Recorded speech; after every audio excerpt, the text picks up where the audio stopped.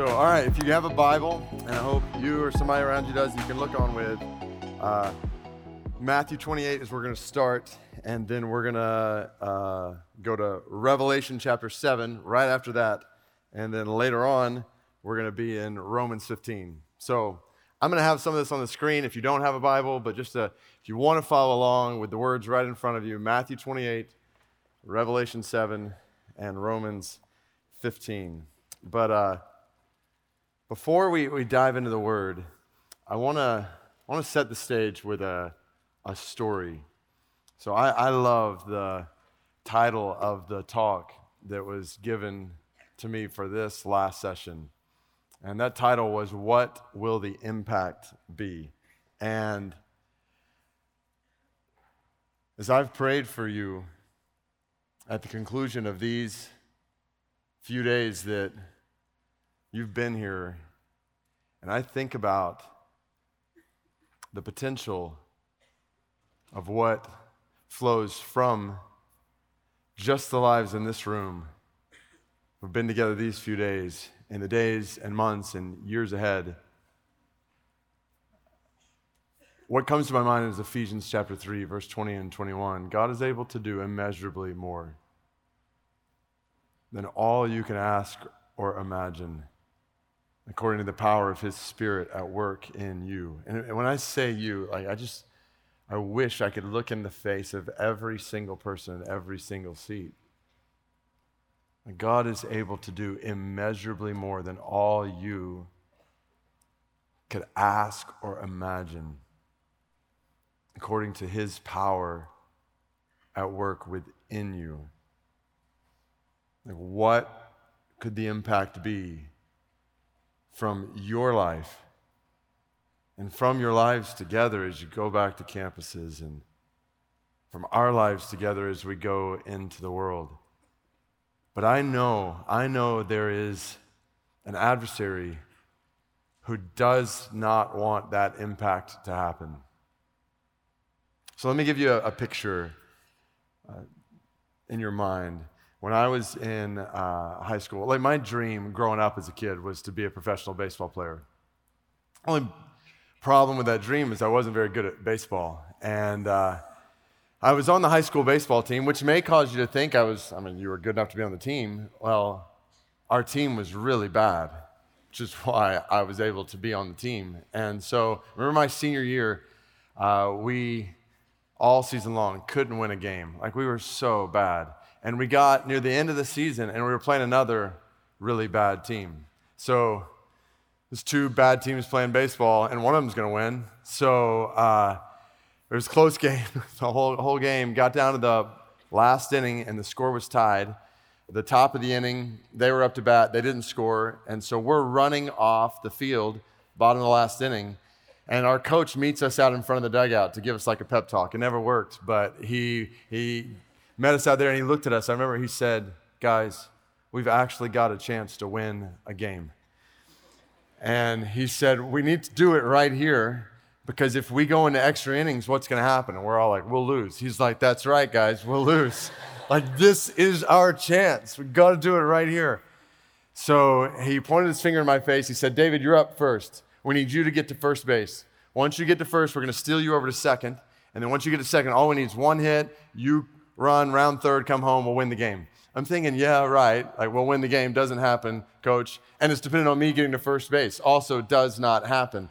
But all the guys were like, "Come on, David, just get to first base."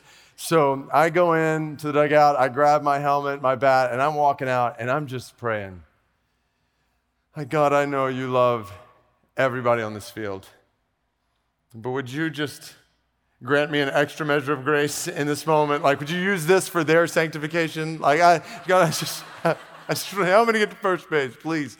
So I step into the batter's box, and by the grace of Almighty God, I draw a walk. So give it up for the guy who can't swing. Apparently it was too much for me to be able to get a hit, so I draw a walk. So I go down to first base. I get to first base. I look over the third base coach, and he's giving me the steal sign. I'm thinking, I like the walking thing better. Now I got to run. And So I take my lead off first base, pitcher winds and throws. I turn and I start running as hard as I can towards second base. I get about 5 feet away and I start this beautiful headfirst slide. And the guy catches it, tags me. What do you think, safe or out? Who down here just yelled out immediately? like without hesitation, no question, you're out. I got wheels, all right? I was safe. So anyway, thank you for a few others. Besides, the story would be horrible if it ended at that point. So move on. So no. All right, so I'm at second base. The next guy up to bat strikes out. Big loser, didn't walk like I did. So now there's one out, and if you know anything about baseball, you know if it's going to happen, it needs to happen right here. Because if they're able to get another out, then they don't have to worry about me as a runner. They can relax more. So this is the moment when it needs to happen. So I take my lead off second base. Pitcher winds, throws. The guy hits the ball in between the third baseman and the shortstop. And I watch the ball go in front of me into left field. And I start running toward third base. As I'm running toward third base, I look up and I see the third base coach. Anybody know what he's doing? He's doing this all the way down the line, faster than I ever could. I'm like, you do this, coach. So he's giving me the go sign.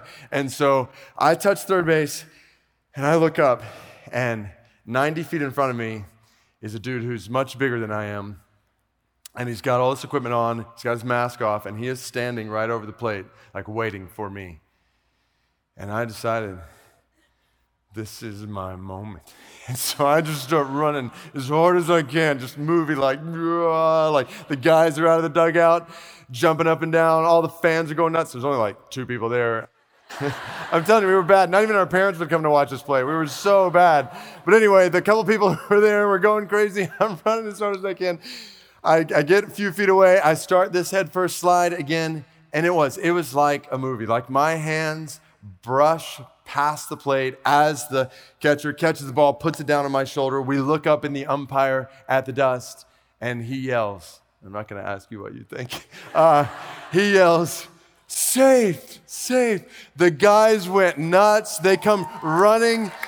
Yes, they came running out of the dugout. They jumped on top of me. You'd think we'd won the World Series. We'd won a game. But it was one of the it's actually the only glorious moment of my entire sports career. It's like pure joy reliving it with you. So anyway, here's the question I want to ask, though. What would you think of me as a baseball player if when I was rounding third base, I were to think, I'm kind of hungry right now. And I just run over to the concession stand and get a hot dog instead of running home. Or what would you think of me as a baseball player if when I was rounding third base, I were to look up and see over in the stands for some unknown reason, an attractive girl has come to watch us play. And I think, she looks better than he does. And so I just go running over to start a conversation with her about my amazing walk or whatever. Or what would you think of me as a baseball player if when I was rounding third base, I were to look up and see the coach passionately going down the line. And I were just to think, I've not spent a lot of time with coach recently. I just sort of run up to him, put my arm around his shoulder, calm down, bro. How are you? How's the wife and kids? What would you think of me? You'd think, well, of course you can't win a game. Why? Because when it comes down to the end and what mattered most, you got distracted.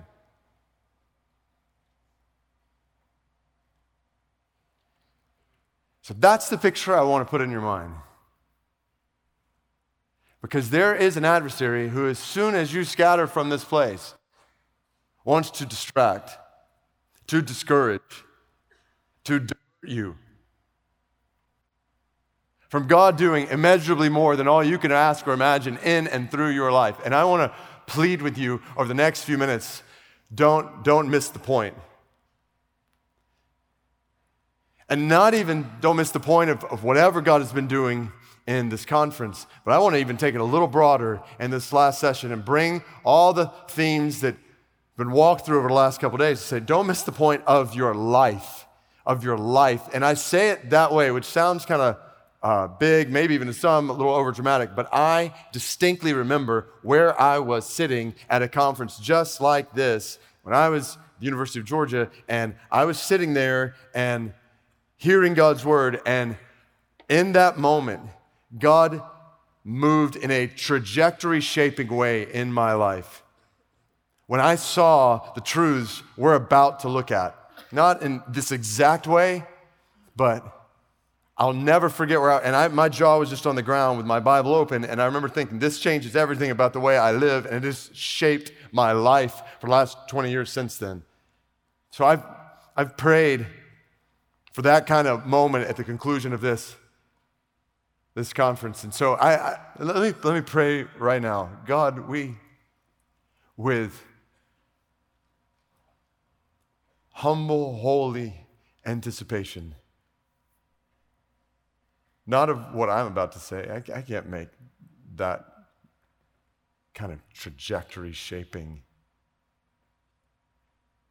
moment happen. Only you, by your Spirit, can do that. And we pray together based on all you've done in our midst over the last couple of days, that you would speak in this moment, and you would set sights all across this room on the race that you're calling them to run, us to run. And God, I pray that you would speak now in such a way that there would be ripple effects among the nations for days, months, years to come because of what you do in the next few minutes at the close of what you've been doing the last couple of days. In Jesus' name I pray. Amen. All right. Only God's word can do that. So what could the impact be? Let's start in Matthew chapter 28. So talking about disciple making, multiplication last night. So let's start where Jesus says to his disciples before he ascends into heaven, he has died on a cross for sin, risen from the grave. He's about to ascend into heaven, and Jesus came and said to them, Matthew chapter 28, verse 18, all authority in heaven and on earth has been given to me. Go therefore and make disciples of all the nations, baptizing them in the name of the Father, and of the Son, and of the Holy Spirit, teaching them to observe all that I have commanded you. And behold, I am with you always to the end of the age. So you've spent time talking about being a disciple, making disciples, based on the gospel, good news of Jesus, who he is, what he has done, conquering death and sin and the grave, making eternal life possible to anyone and everyone who repents and believes in him. So go therefore and make disciples, lead people to follow him among all the nations. Now that word nations is not talking about like geopolitical entities like we might think of nations today, like 200 or so United Nations, United States of America, India, Pakistan, and so on. No, nations here, the word in the original language of the New Testament is ethne. It's from which we get ethnic, so ethnic groups. So think not just countries, but think the Berber people of Morocco. Think the Pashtun people of Afghanistan. Think different people groups, the Fulani of Nigeria. And there's thousands of people groups in the world, ethnic groups, groups that share common languages and cultural characteristics. And Jesus just said, make disciples among all of those ethnic groups. Go into every people group in the world and proclaim my love, the gospel, the good news of my great love in Jesus. Make disciples of all the nations. So that's what Jesus says here in this first book in the New Testament, the end of it. Now jump ahead to Revelation chapter 7, the last book in the New Testament, where all of history is headed. After this I looked, and behold, a great multitude that no one could number from where? Every what? Nation, from all tribes and peoples, people groups, and languages, standing before the throne and before the Lamb, that's a reference to Jesus, clothed in white robes, with palm branches in their hands, and crying out with a loud voice, salvation belongs to our God who sits on the throne and to the Lamb. So you see it? Like what Jesus said in Matthew chapter 28, disciples made among all the nations, will be a reality, According to Revelation chapter 7, one day all of history is headed toward the day when people, a great multitude that no one could number, from all the nations, all the tribes, all the peoples, all the languages, will gather around the throne of God and give him praise for his salvation. In other words, disciples made among all the nations. So, based on those two passages of Scripture, and we could go so many other places, and I'll mention some others, here's what I want to do. I want to show you, and we're going to fly through this, but I want to show you. So, and if you're taking notes, which I hope you've been doing every session, there's so much here to walk through, but 4 truths, 3 problems, 2 conclusions, 1 picture. That's what I want to show you over the next few minutes. And we're gonna go, you count it up, that's what, 10 points?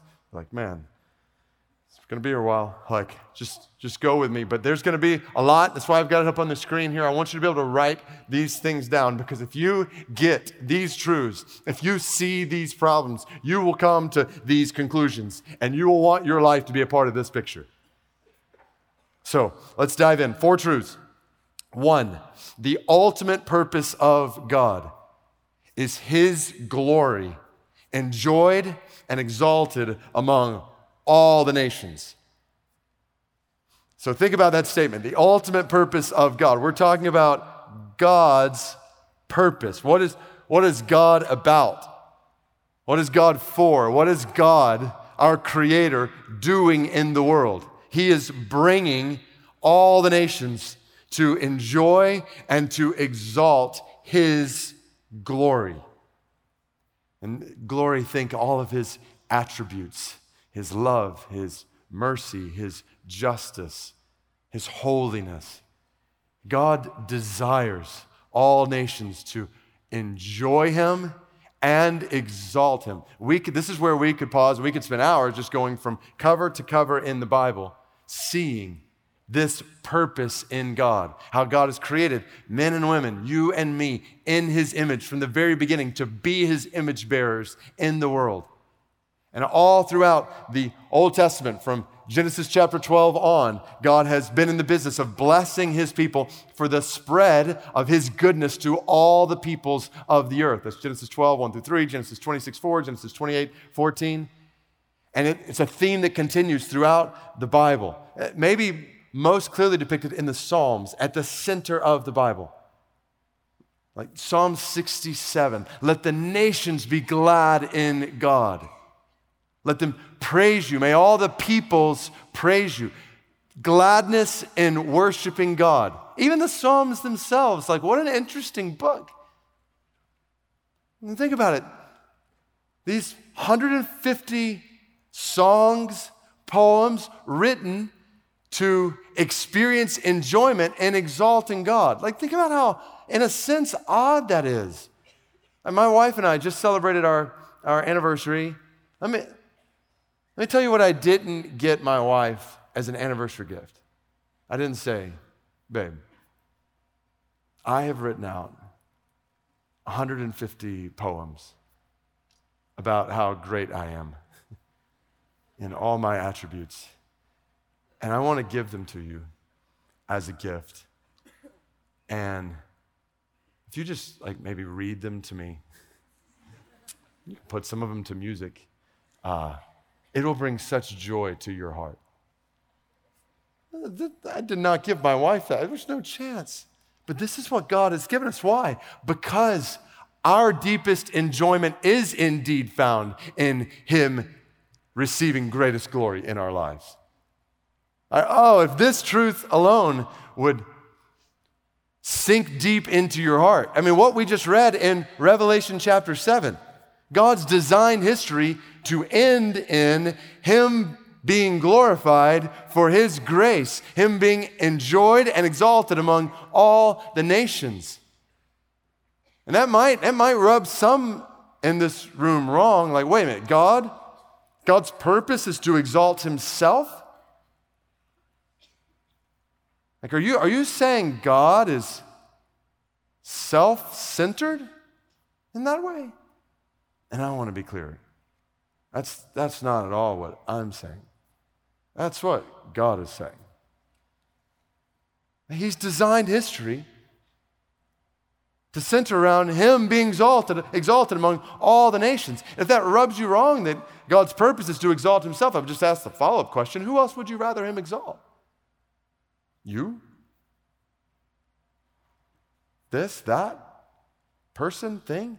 No, and at whatever point God were to exalt someone or something else, he'd no longer be the God who's worthy of all exaltation. And he is. That's what it means to be God. There's no one else worthy of worship than God. And the beauty is, how has God chosen to exalt himself? He's chosen to exalt himself by sending his son as a sacrifice for sinners, that we might be forgiven of all our sin against him by his mercy, brought into relationship with him to enjoy our Creator for all of eternity.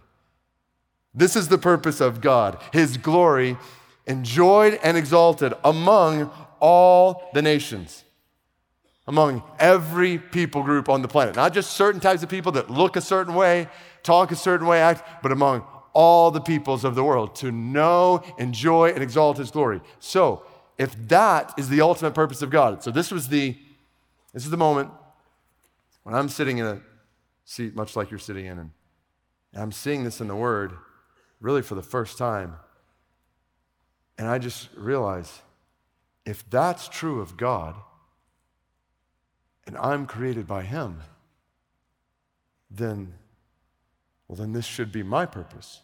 Truth number 2, the ultimate purpose of every Christian is to enjoy and exalt God's glory among all the nations. This is the purpose of our lives. If this is the purpose of God and he's created us, this is the purpose toward which history is headed, well then why would we live for any other purpose? Our purpose is to enjoy God's glory. Like, sign me up. In a world that says this or that will satisfy you, that the one who can truly satisfy you has invited you into relationship with him to enjoy him forever. There is no one, nothing like God. Like, I just think that this morning, I got to wake up and meet with God. Like the God who spoke and this world came into being. Like this morning, I was talking to him. He was listening to me. He was speaking to me in so many ways. I was like pouring out my heart to him, things that are heavy on my heart to him, and he's listening and speaking in response to his word, like communion with God, and not just me, like you have this available to you in Jesus. Like anytime. This is life. This is life. You're not living if you're not experiencing life in the one who gave you life. If you're not enjoying your Creator, you're missing the point of your life as a creature, as a created one. So to enjoy him and to exalt him among all the nations. He's not just created you to enjoy him, he's created all the peoples of the earth to enjoy him, and he's given you grace and mercy in your life to exalt his glory among all the nations. Now this is where things go kind of to a whole other level. So I remember starting to see this in the Word. Then I went to graduate school and I was like, okay, well, if this is the purpose of God, and this is the purpose of my life, to exalt God's glory among all nations, then I started thinking, well, that means, and what we're about to talk about in just a minute, there's a lot of people who don't know about Jesus, don't know about the gospel, don't know about God's love for them in the gospel. And so I started thinking, well, this is a no-brainer then. I need to be a missionary. Like, I need to move to another place in the world for the spread of the gospel. So that's where my mind was in graduate school. And I remember one day, a guy who leads a big missions organization was coming to my campus, and he was going to speak to a group of people, and I was invited to take him to breakfast. And so I told my wife the night before, I was married at this point, I just said, hey, babe, I'm taking this guy to breakfast in the morning. We've obviously been talking about this. I think I'm going to tell him we're ready to move overseas. Is that okay with you? And she's like, yeah, it's okay with me. So we pray the next morning. I go off to breakfast. We sit down, I start pouring out my heart to him. I see this in the Word, I see need in the world, like my wife and I are ready to go overseas as missionaries. So what do we need to do? And he looks back at me, and for about 60 seconds, he just said, well, that's good. He kind of encouraged me in what I just said. Then he spent the rest of breakfast talking to me about the need for pastors to shepherd churches where the good news of God's love, the gospel, has gone, for the spread of the gospel where it hasn't gone. And I was so confused. Like I went home that day, and my wife was like, how'd it go? I said, I think the leader of this missions organization just talked me out of becoming a missionary. And she looked back at me with like a disappointed look on her face, like I'd like blown the interview or something. And I was like, I don't think I said anything wrong. Like, I'm so thankful for that conversation that day. Because what happened is, a category came into my mind that wasn't there before. And looking back now, I don't know why it wasn't there. It makes total sense, but it wasn't there. So here was the category. There is a type of person who is zealous, like passionate about the spread of the gospel and God's glory among all the nations, but who doesn't become a missionary. And the more I thought about it, I was like, well, yeah, of course there's a category for that kind of person. It's called a Christian.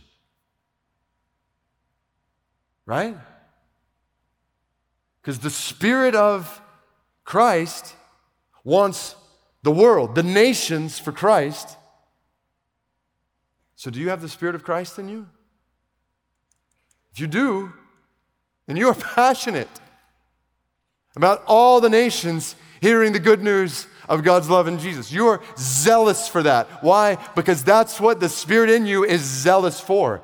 But we've totally missed this. We've taken even a talk like this, or talking about the nations, and we've turned that into like a compartmentalized program in the church over here for a select few people who are like called to that or passionate about that, while the rest of it just kind of going on living our lives. We've taken the purpose for which we have breath and turn it into an optional program in the church for a few people. Like, that this truth might rest into your heart today and your mind, that the purpose of your life is to enjoy God in all of His glory and to exalt God in all of His glory among all the nations. This is the purpose this is why you have breath. This is why you have been saved by God's grace, to make His glory known among all the nations as you enjoy His glory every step of the way. This is the purpose. So this is not about finding our individual purpose. We'll talk about how this plays out in thousands of different ways in our lives, but this is the overarching purpose for which God has made you and me, to enjoy and exalt His glory among all the nations. Now that then leads to truth number 3. God's plan for the accomplishment of this purpose is the Great Commission. So how will this happen? How will the glory of God spread to all the nations? And that's what we read. That's what you were talking about last night in multiplication. Like, this is how the glory of God will spread among all the nations, by disciples making disciples, which makes sense, right? Now you think about that multiplication picture, and was it KD, the sorority? Like, as people come to Jesus, even this week, I trust over the last couple of days, like some of you have turned from your sin, like truly yourself, and put your trust in Jesus as Savior and Lord of your life.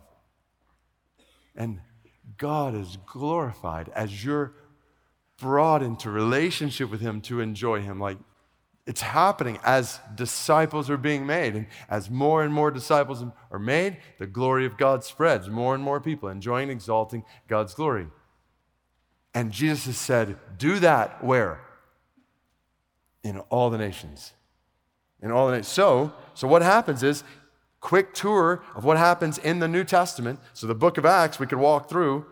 You see the gospel starting in Jerusalem and then spreading to Judea and Samaria. And then you get to Acts chapter 13 and you see a story of, in a worship gathering, not unlike this, the church at Antioch is worshiping and they're praying, and the Holy Spirit speaks and says, set apart for me Saul and Barnabas for the work to which I've called them. And what happens is they go out. So these kind of pink arrows are them going out from that place and taking the gospel to new places where it hadn't gone yet.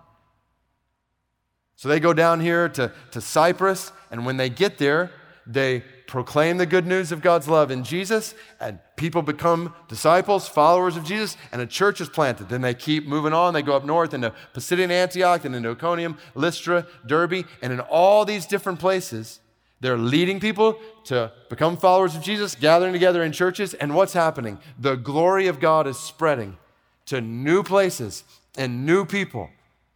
Because that's the plan. God's plan for the accomplishment of this purpose is the Great Commission. So it's happening here.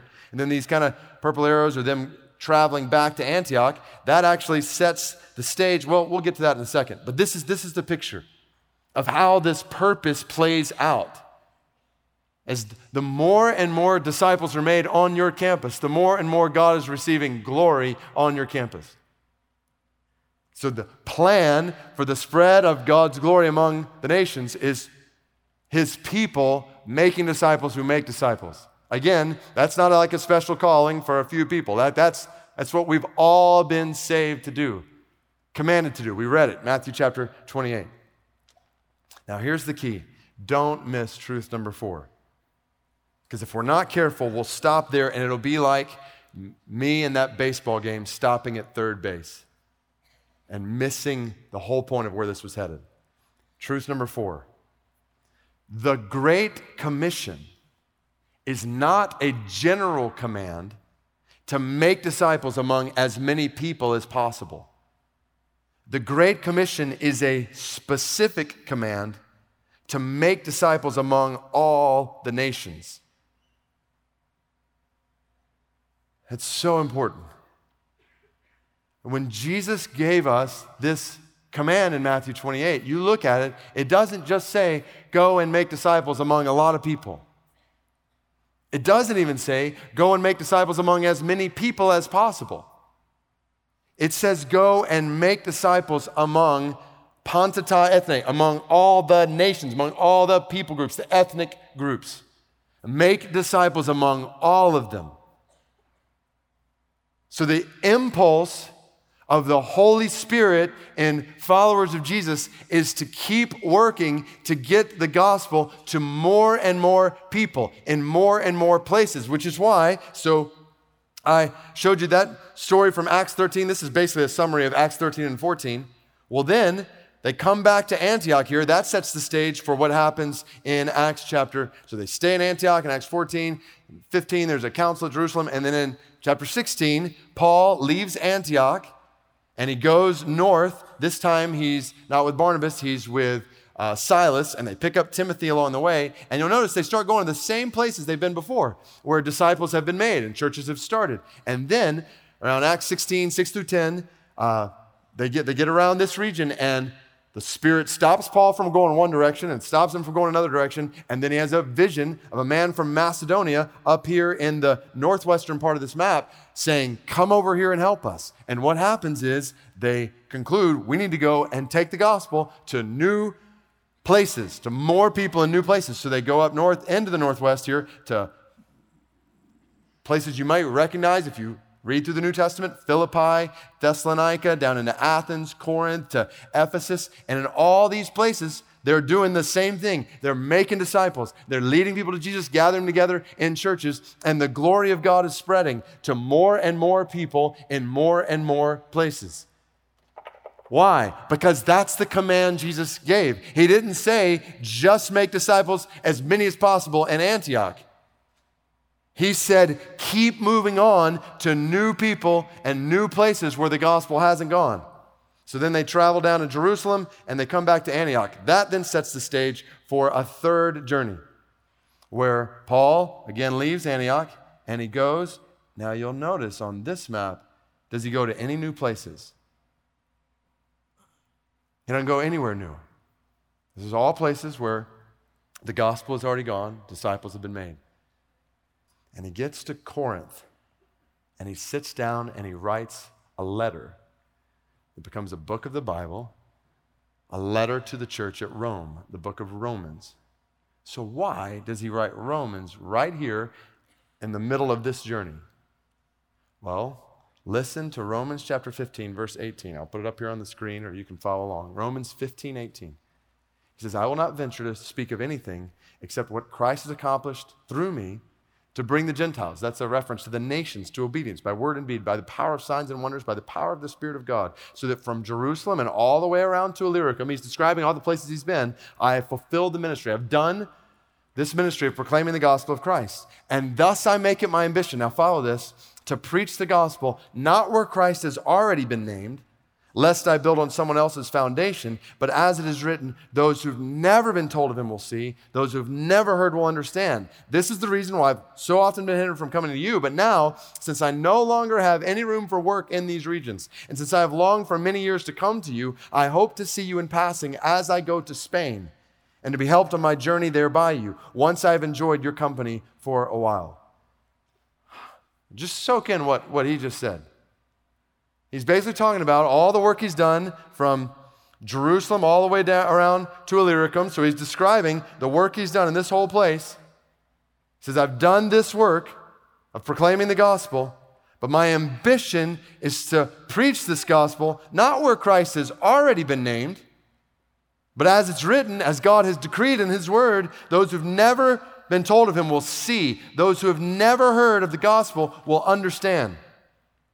So he says, but now, and this is the, in a sense, absurd statement that Paul makes here. Since I no longer have any room for work in these regions, are you serious?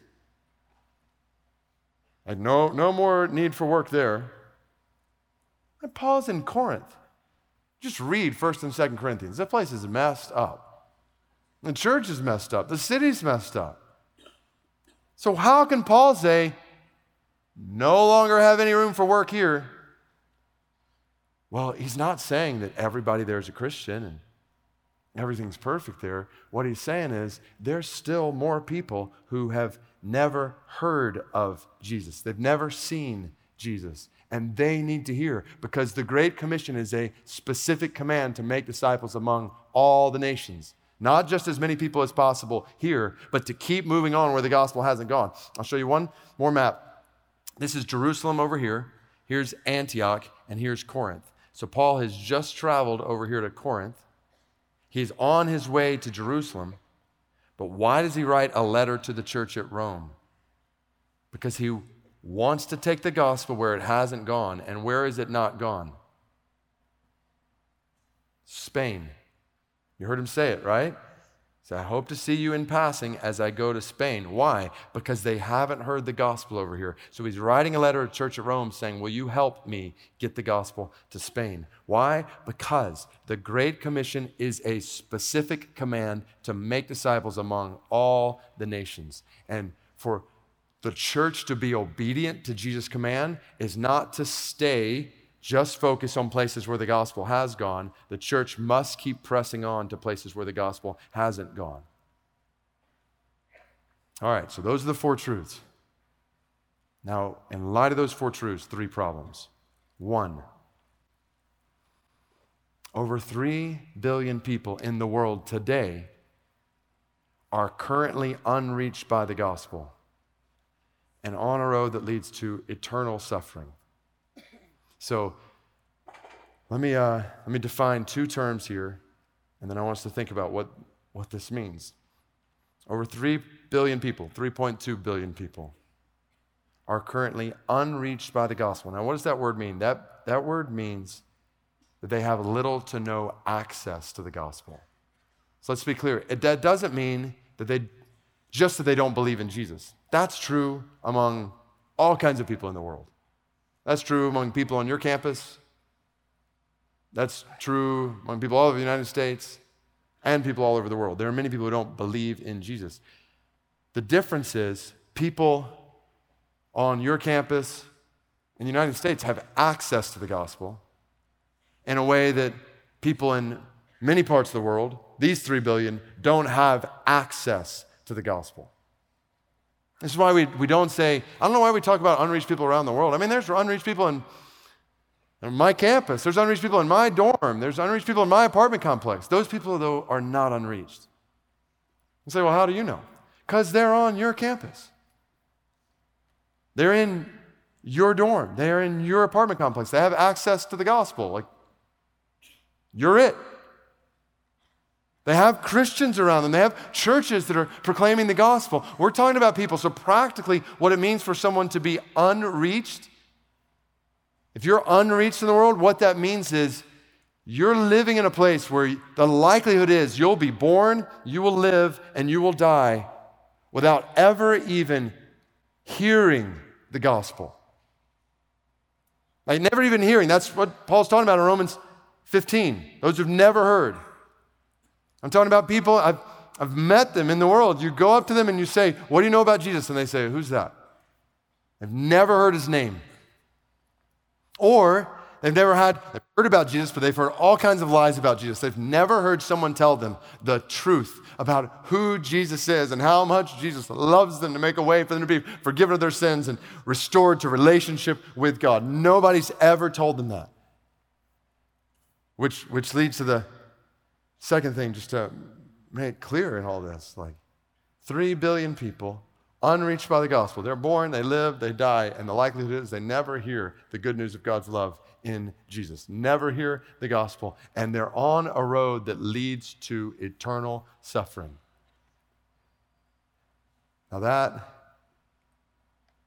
that takes things to a whole other level, and we could spend a ton of time here that we don't have time for today, but the Bible is crystal clear. If it even comes in your mind, like what happens to people who never hear about Jesus? Like, feel free to Google that and my name, and you'll find tons out there on that. Like, because I think this is one of the most important questions in the church today, because I think most people think, well, if they never have a chance to hear, well, then surely God will let them into heaven. But just think about that for a minute. One, how do sinners come into heaven apart from Jesus? You've basically just said Jesus is not necessary for salvation. Now, there's other ways. Or maybe because they haven't heard, then God lets them in heaven, precisely because they haven't heard. But if that were true, then what's the worst thing we could do for them? Their eternity. Like, go tell them the gospel, right? Like until we got there, 100% of them going to heaven because they'd never heard. Either they've heard about Jesus, there's a chance they'd go to hell. Why don't you just keep that to yourself? Right? We're talking about 3 billion people. Just like you and me, who right now are on a road that leads to eternal suffering. Never, ever, ever ending suffering. Judgment due sin. Just judgment due sin. Because I know at this point there's some who are just like, how can God be just in that? It is just like us in our sinfulness to disobey the command of God, to make his love known while questioning his character in the process.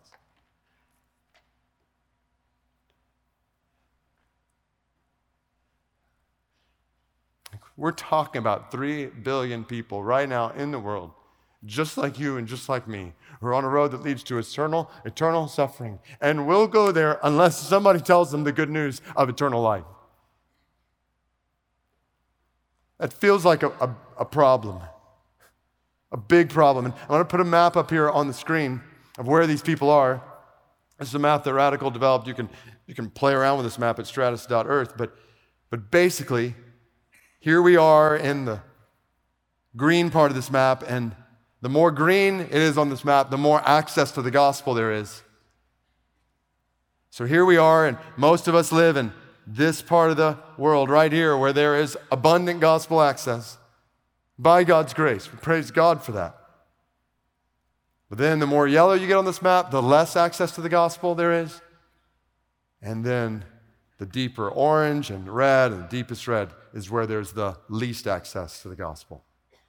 So most of the 3 billion people live right in there. 3 billion people. And primarily these places in the world, currently unreached by the gospel and on a road that leads to eternal suffering. It's a huge problem. Leads to a second problem. The church is practically ignoring those people and those places. The church that we are a part of here in the green and in other parts of the green around the world is practically ignoring people and places most unreached by the gospel. You say, what do you mean? I mean, how can you make that kind of statement? Like, we've done the research. Let me just give you a picture of how this is playing out.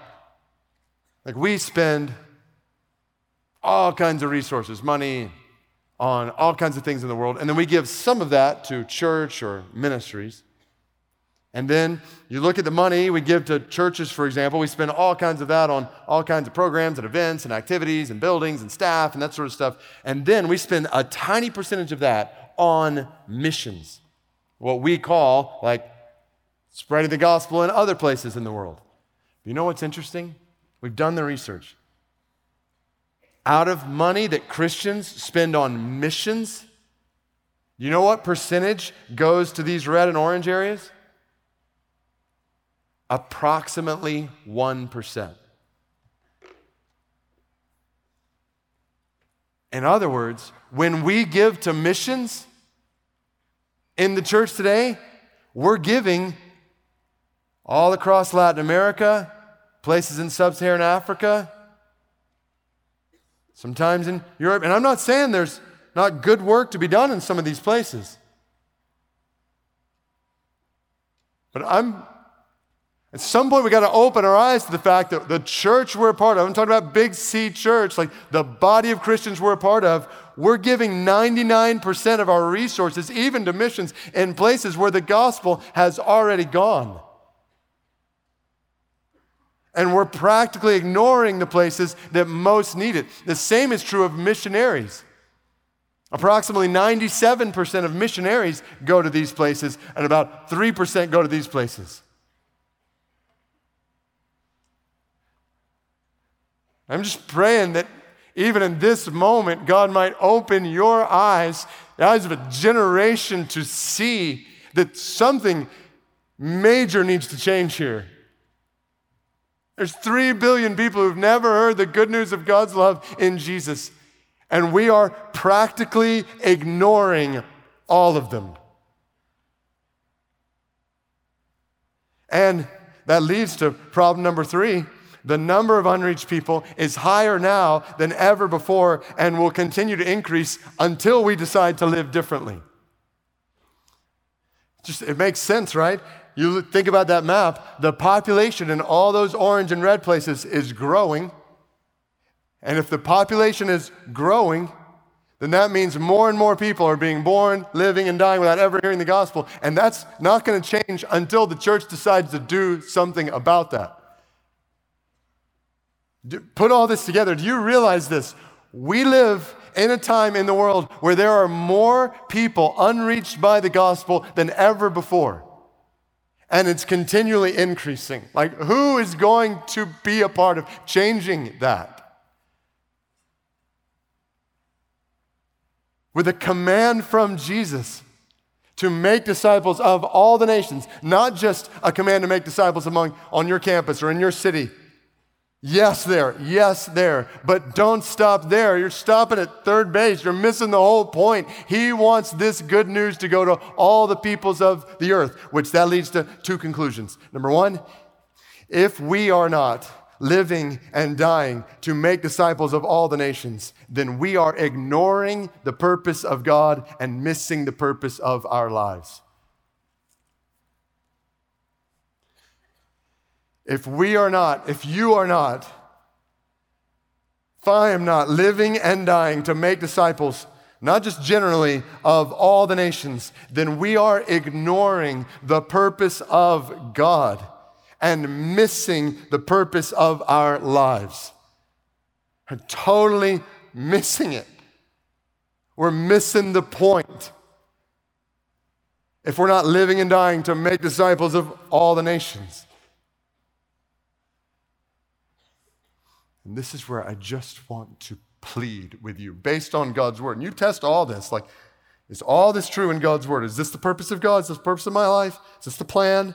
Has Jesus really said, make disciples of all the nations? Is that really where all history is headed? If that's true, then I've got to live for this. It's where I want to plead with you to refuse, to settle for a nice, comfortable, cultural Christianity that says a prayer, reads the Bible some, goes to church, and coasts this thing out to heaven while you live a nice, comfortable Christian spin on the American dream. Don't waste your life. You will miss the purpose of your life doing that. Millions of Christians in our country are wasting their lives like that, and I want to urge you, don't do it. Don't stick your head in the sand and turn a blind eye and a deaf ear to billions of people who haven't heard the gospel when the purpose of your life on this planet is to make His grace and His glory known among all of them.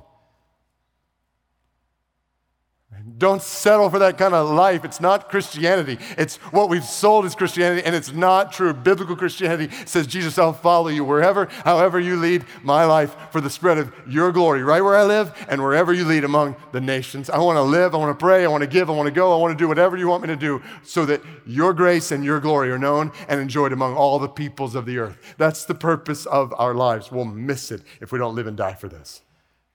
And that leads to the second conclusion. By God's grace, this is where I just want to say this like as personally as I can, you have a unique and significant part to play in seeing all the nations enjoy and exalt God. Like you, right where you are sitting. This is the beauty, this is what I love, just looking out around this stadium full of people like, you have so many different gifts and skills and getting different degrees and the different opportunities that lie before you to make the glory of God known among the nations.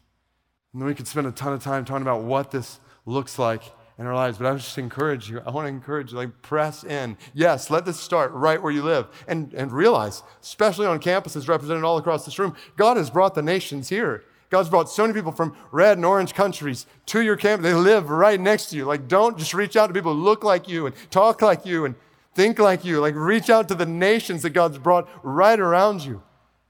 And do that right now. Live for this spread of God's glory among the nations on your campus. And then look for opportunities to be a part of what God's doing in orange and red places. I would exhort you, this is what we tell all the college students in our church, like, unless God tells you otherwise, spend at least a summer, if not a semester or a year or two, somewhere else in the world where the gospel has not gone before you graduate or right after you graduate, before you move on. Like, I got a video the other day. Somebody sent me from a girl who was graduating high school, and she's Mormon. And so she believes a false gospel that doesn't save, that condemns. And on this video, I see it, somebody's filming it with an iPhone. She's got a piece of paper in her hand, and she's reading where she's going to go. If you know kind of how things work among Mormons, like before they even go to college, they're going to spend a year. Most every high school graduate is going to spend a year somewhere else in the world spreading this false gospel. She's reading this letter that she's received from Mormon leaders telling her where she's going to go. She's like shaking with excitement. She gets to the point where it says where she's going. She reads it with this huge smile on her face. She starts jumping up and down, and the camera pans out, and there's a whole host of all of her friends and family, like this community around her. They're all going nuts, cheering. They all gather around her. And I'm sitting there thinking, why in the world has a cult with a false gospel built that kind of expectation? And we, with the true gospel of Jesus Christ that saves, are sitting back and a few people are going here and there. And what are we doing? I was talking with this Muslim leader the other day, head of a lot of things, Islam around the world, and he said, you know, it's so interesting. I see Mormon people everywhere. Like, be a part of a generation that's going to change that.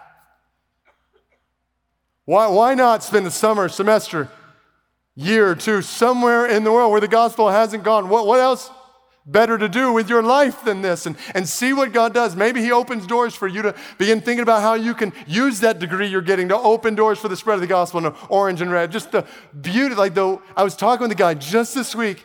He's got 2,000 job positions right in the heart of the Middle East that have medical, like people who are graduating with all kinds of degrees in medicine that are open for people to go and take.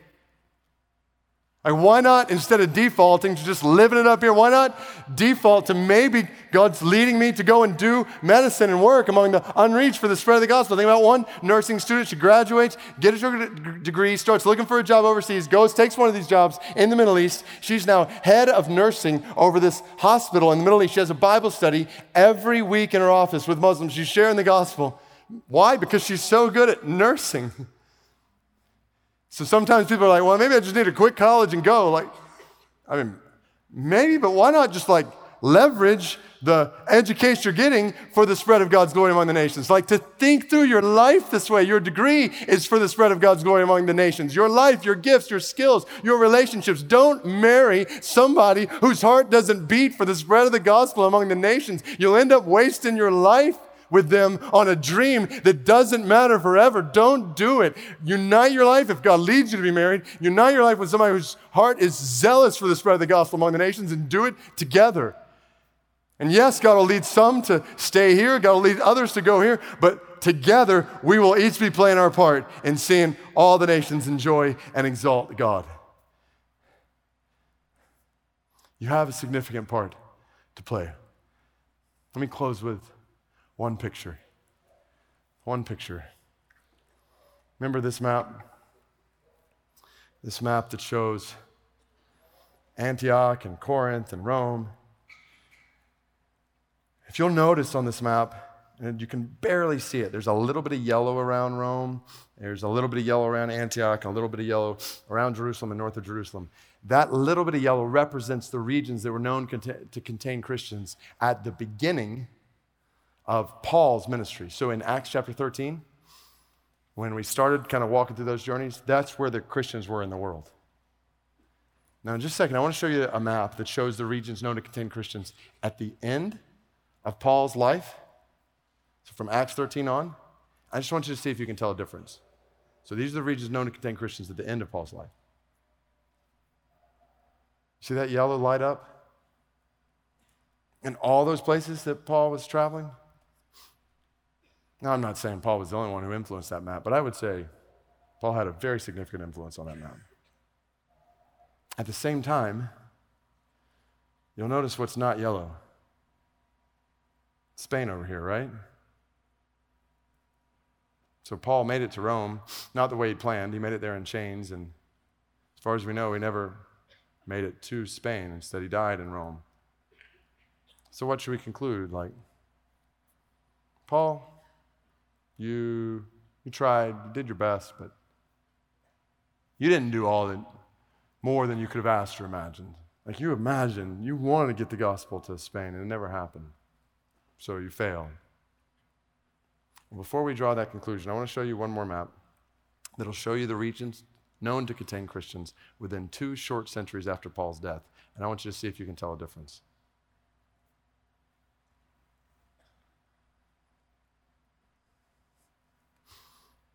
Again, I'm not saying Paul was the only one who influenced that map, but I am saying this. If I could look each one of you in the eye, I wish I could. Do not underestimate for a second what God will do through your one life for the spread of His grace and His glory among all the nations. What kind of mark is your life going to have on this map? What kind of mark is your life going to have on this map? The purpose of your life is to enjoy God in all of His glory and to exalt God in all of His glory among all the nations. Don't run this race, leaving this place, even this word and all that has come before it the last couple of days. Don't run this race in the days, months, years ahead in your life and miss the point. Don't let the adversary distract you, divert you from the purpose for which you have breath. Let me pray. Oh God, I ask, based upon your word, oh God, and your Spirit even speaking all throughout these last couple days and in this moment, God, I pray that from this place, students will go onto campuses making disciples. Yes, God, and your glory would spread through them. And I pray, oh God, that it would not stop there. God, I pray that the gospel would keep moving through the lives in this room to more and more people and more places. God, I pray there'd be people in those orange and red parts of the world that hear the gospel for the first time because of lips in this room speaking it. I pray that they would not miss the purpose of their lives. They would live for what's going to matter forever, enjoying and exalting you among all the nations. God, may it be so, I pray. In Jesus' name, amen.